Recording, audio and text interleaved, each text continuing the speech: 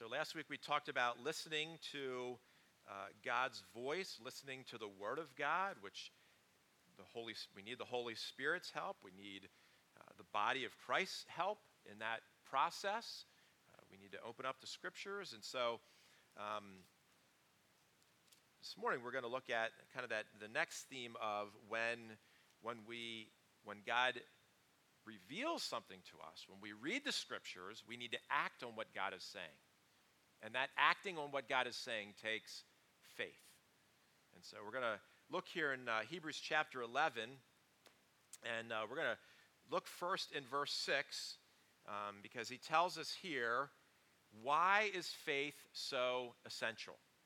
Why is it's so important? Look in verse 6. Let me read it here. And he says, "And without faith it is impossible to please him. For whoever would draw near to God must believe that he exists and that he rewards those who seek him." And so faith is how we relate to God. There will be one day when we will see God as he is, every believer in Jesus Christ. There will be a day when we won't have to walk by faith any longer. Who is excited for that day? I'm excited for that day. Is walking by faith easy? No, it's hard. Trying to understand maybe what God is saying or taking risks. You know, faith is always, it's uncomfortable. You're not really sure. But God tells us here that without it, it is impossible to please God. So the way that we relate to God is by faith, by trusting him, by believing that he exists. And so he goes on, actually, he says a little bit earlier, up in verse 1, he puts a little bit more description on faith. So it's how we relate to God. And so look what he says in verse 1. Now, faith is the assurance of things hoped for, the conviction of things not seen. And again, this isn't hope like, I hope I get this for Christmas. You know, that's not that kind of hope, because that kind of hope doesn't really have a whole lot of confidence. But the hope that faith has in Christ is an assurance. God has revealed himself to us. He has told us about who he is. We have the Scriptures. We see Jesus came and died on a cross. There are things that he stepped into history to show us who he is. And so our conviction and our hope isn't in some blind, well, I just hope God swoops in and gets me. No, it's grounded and rooted in who God is. And so we have a confidence. And so as we've been talking about through this series, the longer we walk with God and the longer we obey him and the longer we take steps, we see him and we understand and we come to know him more intimately. And walking with him becomes, I say easier, I don't know if that's the right word, but our confidence grows because we see him work. And so what's an example? I want to look at it. We're going to go back to the Old Testament, the book of Judges, Judges chapter 6. And we're going to look at an example, Gideon. How many of you heard the story of Gideon? Probably a lot of you have. We're not going to look at the whole story. We're just going to look at the beginning part because there's way more than one sermon would allow. But Gideon is an example of faith. And he shows us what faith is. And I think Gideon gives us a real picture because Gideon is scared. And we're going to see that. And so part of faith has reservations. And it's not about, the issue is when you have reservations or when you are fearful, what do you do with them? Faith takes them and says, God, help me in my unbelief. God, help me to have a confidence in you.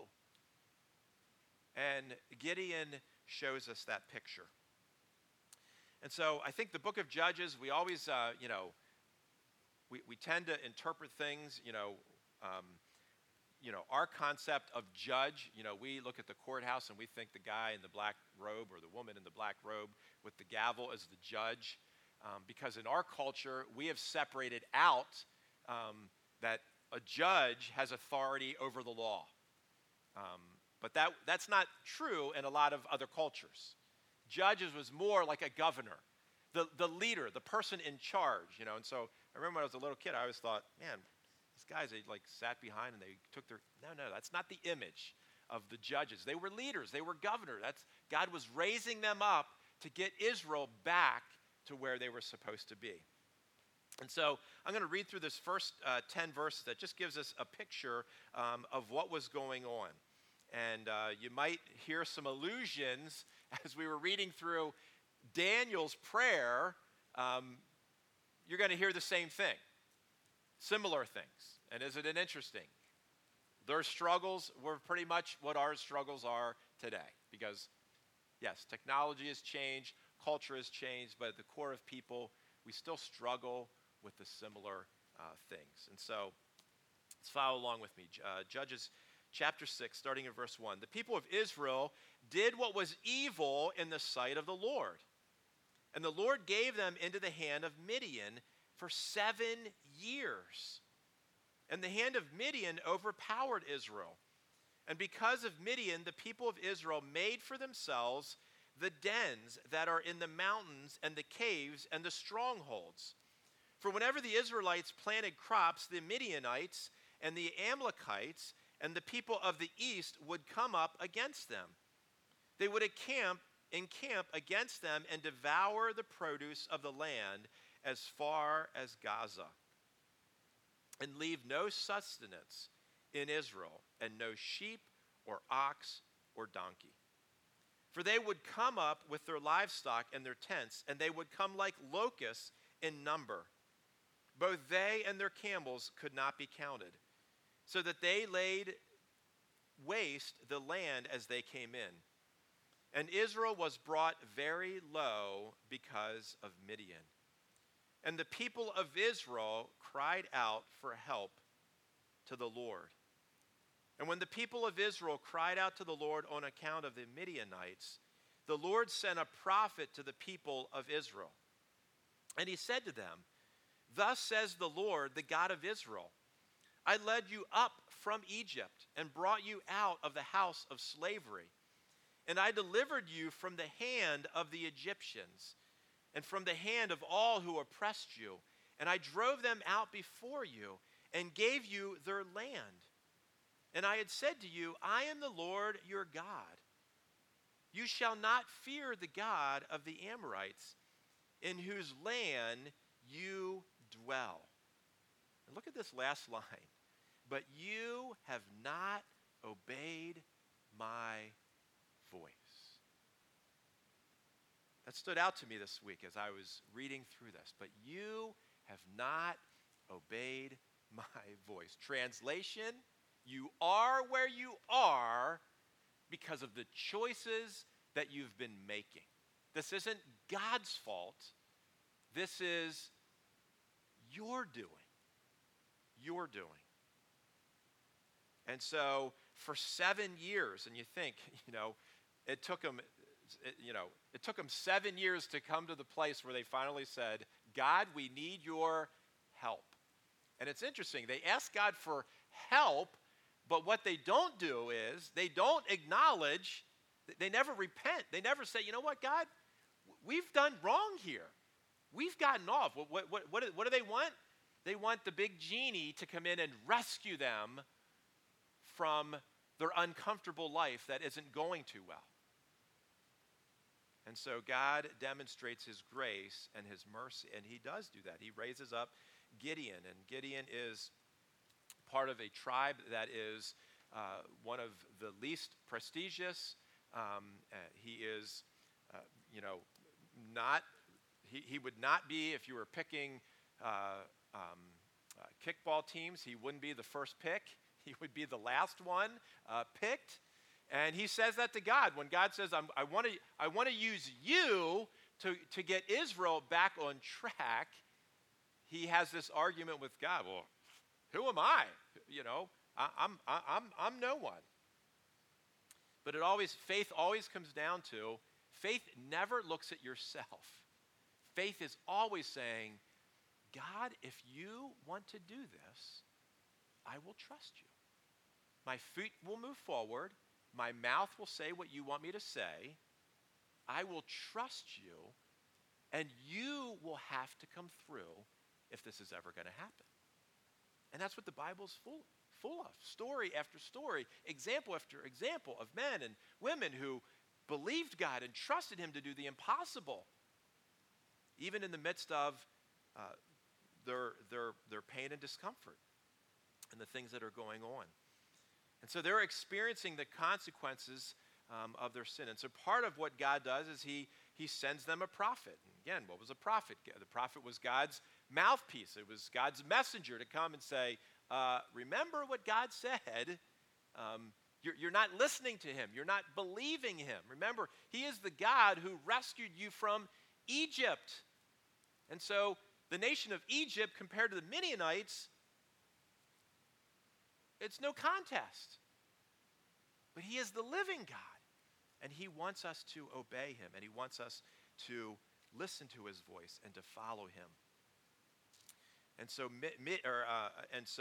Gideon is listening to God. And Gideon, through the course of time here, and the rest of chapter 6, you can read on this week to go back and look at some of this conversation that he has, that the pre-incarnate Christ, the angel of the Lord, shows up and meets with him personally and speaks the word of God to him and gives him direction of what he wanted him to do.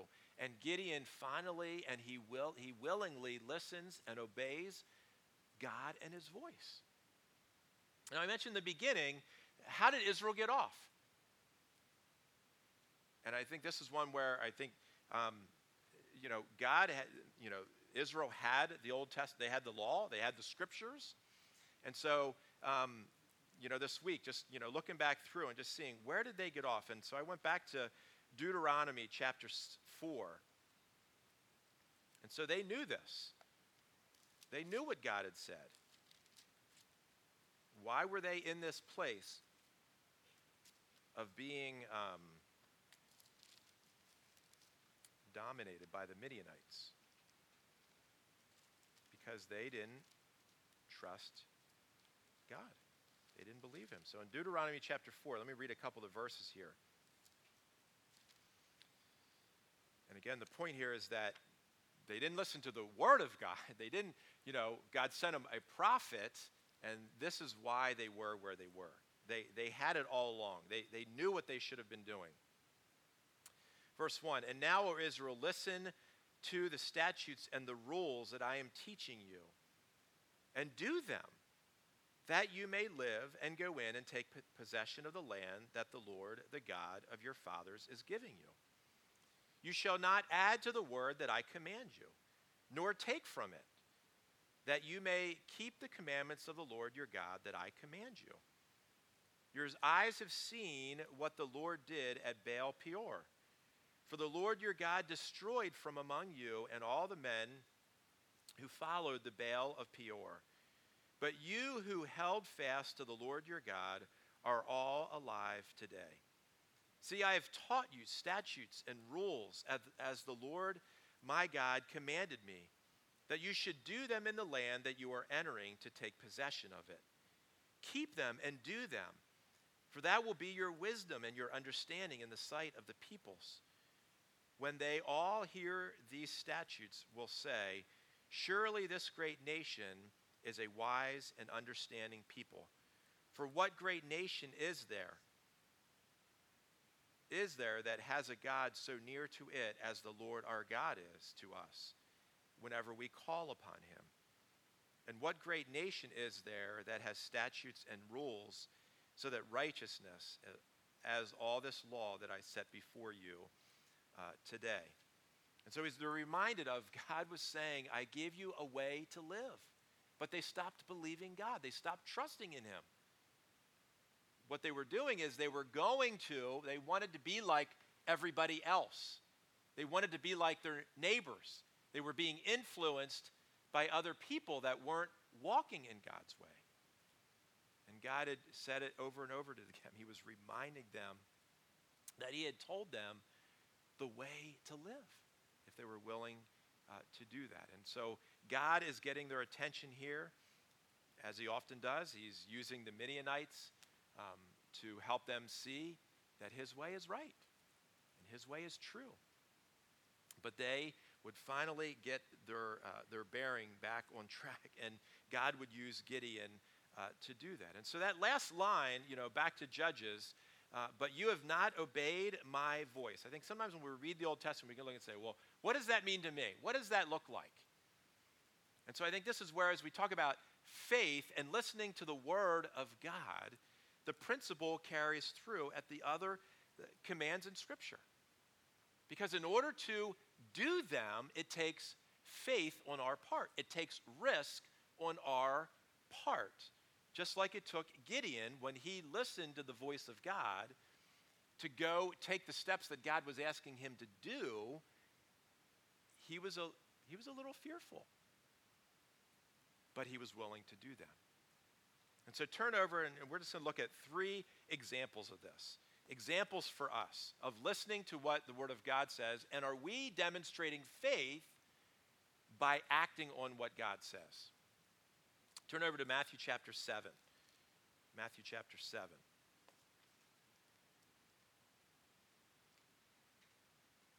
And again, you're probably going to say, I heard that verse 1,000,000 times. Maybe not 1,000,000, maybe 1,000, I don't know. This is a Sermon on the Mount, and this is what Jesus says. Matthew chapter 7, verse 5.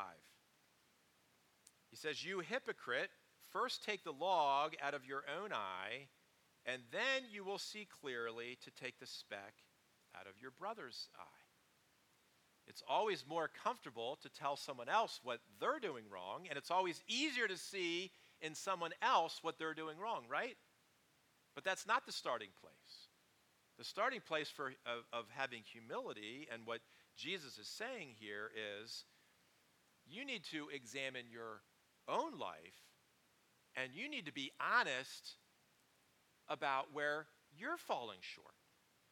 And you need to be honest with God, but you also maybe you need to go make something right. Maybe you need to go tell someone, you know what, I'm sorry for the way I said something to you, or what I did, or where I went. And so it takes faith in order to act on what God says, and to actually go put it into practice, just like that's what Gideon had to do. And so we too have to do the same thing. A couple weeks ago, for my own example, a couple weeks ago I was in the concession stand with the band boosters, and it was a busy night, and kind of came to the end of the night, and one of the co-workers, I was getting fries out of the thing, and she kind of instructed me on how to get the remaining fries out of the container. And I was a little agitated, and I kind of snapped back and said, I worked in the restaurant business for 20 years. I don't need you telling me how to do that, Yeah, exactly. It was a little, and so it was so busy, and we just kind of went through the night. And afterwards, I'm like, you know what, Steve, you didn't need to say that. And so it took a few weeks to finally get a hold of, this gal, and just say, you know what, I'm sorry. The way I talked to you was not very respectful. Because we got to get the plank out of our own eye. And so listening to the Word of God means, are you getting the plank out of your own eye? Is there something the Spirit of God has been impressing on you that you are being resistant? Well, you don't know, Steve. It doesn't matter. It really doesn't matter. Are you allowing the Word of God to influence you and to go and act on it? That's the faith that he's talking about in Hebrews chapter 11. It's a faith that moves with the Lord. All right, that was a little heavy one. Let's go to a nicer one. Turn over to 1 Corinthians chapter 10. Corinthians chapter 10, verse 31.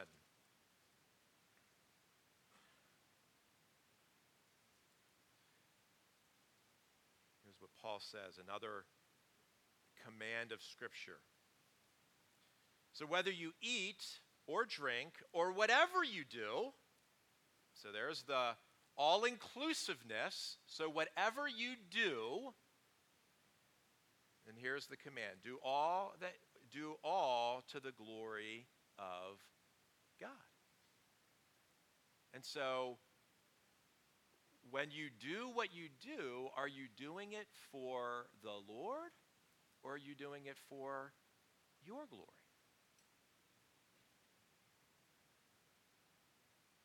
And how does that play out? Do you give God the credit? Genuinely give him the credit? Or you just say, well, kind of like we pick on the people that get their Emmy Award and stand up and I just want to thank God, but yet, they kind of get past that and then they get on to all the other things. Do we, and the point here is, do we allow everything that we do to be an opportunity to bring glory to God? No matter how mundane it is. I mean, he uses the example here of eating and drinking. How can that bring God glory? Are we allowing every activity that we do? For the mom, how many loads of laundry do you fold? How do you give God glory in that? For dads, I don't have another example, but I'm sure there's plenty of them. But for all of us, do we allow everything that we're doing to bring God the glory that he deserves? That's what the Word of God says. Let's look at one last example, Hebrews chapter 3. Turn back to Hebrews.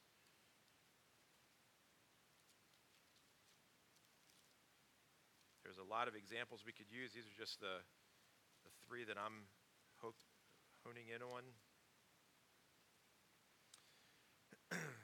Here's what he says in verses 12 through 14.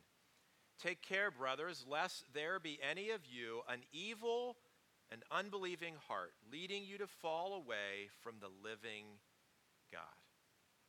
But exhort one another every day, as long as it is called today, that none of you may be hardened by the deceitfulness of sin.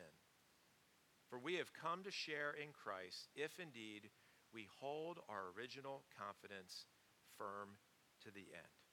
And so there's a warning here of watching out that your heart does not become deceitful, that your heart does not become resistant to God. And so what does he say we need to do as a result? But exhort one another. How often? What did you say? Every day, daily. And so this isn't just, hey, I came to church, so there's a good thing. Well, that's a start. That's today. Are we exhorting one another every day? And I think we all know this. We look around in the state of the church. We are being influenced. I mean, we can see it, right? This world is powerful.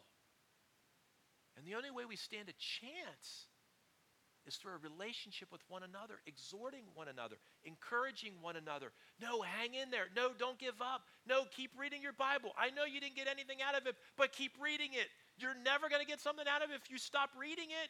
That's not going to get you anywhere. Keep reading it. We need to exhort one another to be that encouragement so that we don't become hard in heart, so that we don't become deceived. And what does he say here? That we would fall away from the living God. That will never work. And we see that all through the scriptures, right? When we don't agree with what God says, we always find ourselves in a worse place. And so God wants us to walk in greater faith, that we would trust him, that we would listen to his word, that we would act on that, and that we would carry out what God is asking us to do and to live it out. So I'm going to ask the worship team to come up, and we're going to close out with a couple songs. Let me pray. Father, we thank you so much, God, that you are merciful, that you are patient, that you give us truth, God, that is helpful, Lord, for today. God, help us to walk in obedience, and that, God, it wouldn't just come from our own will, but it would come from a heart being transformed by you. God, that you would help us to walk in faith. God, that we would act on what it is you're putting before us. We thank you and we praise you, Lord, for all of these things. In your name, amen. Amen. As we respond,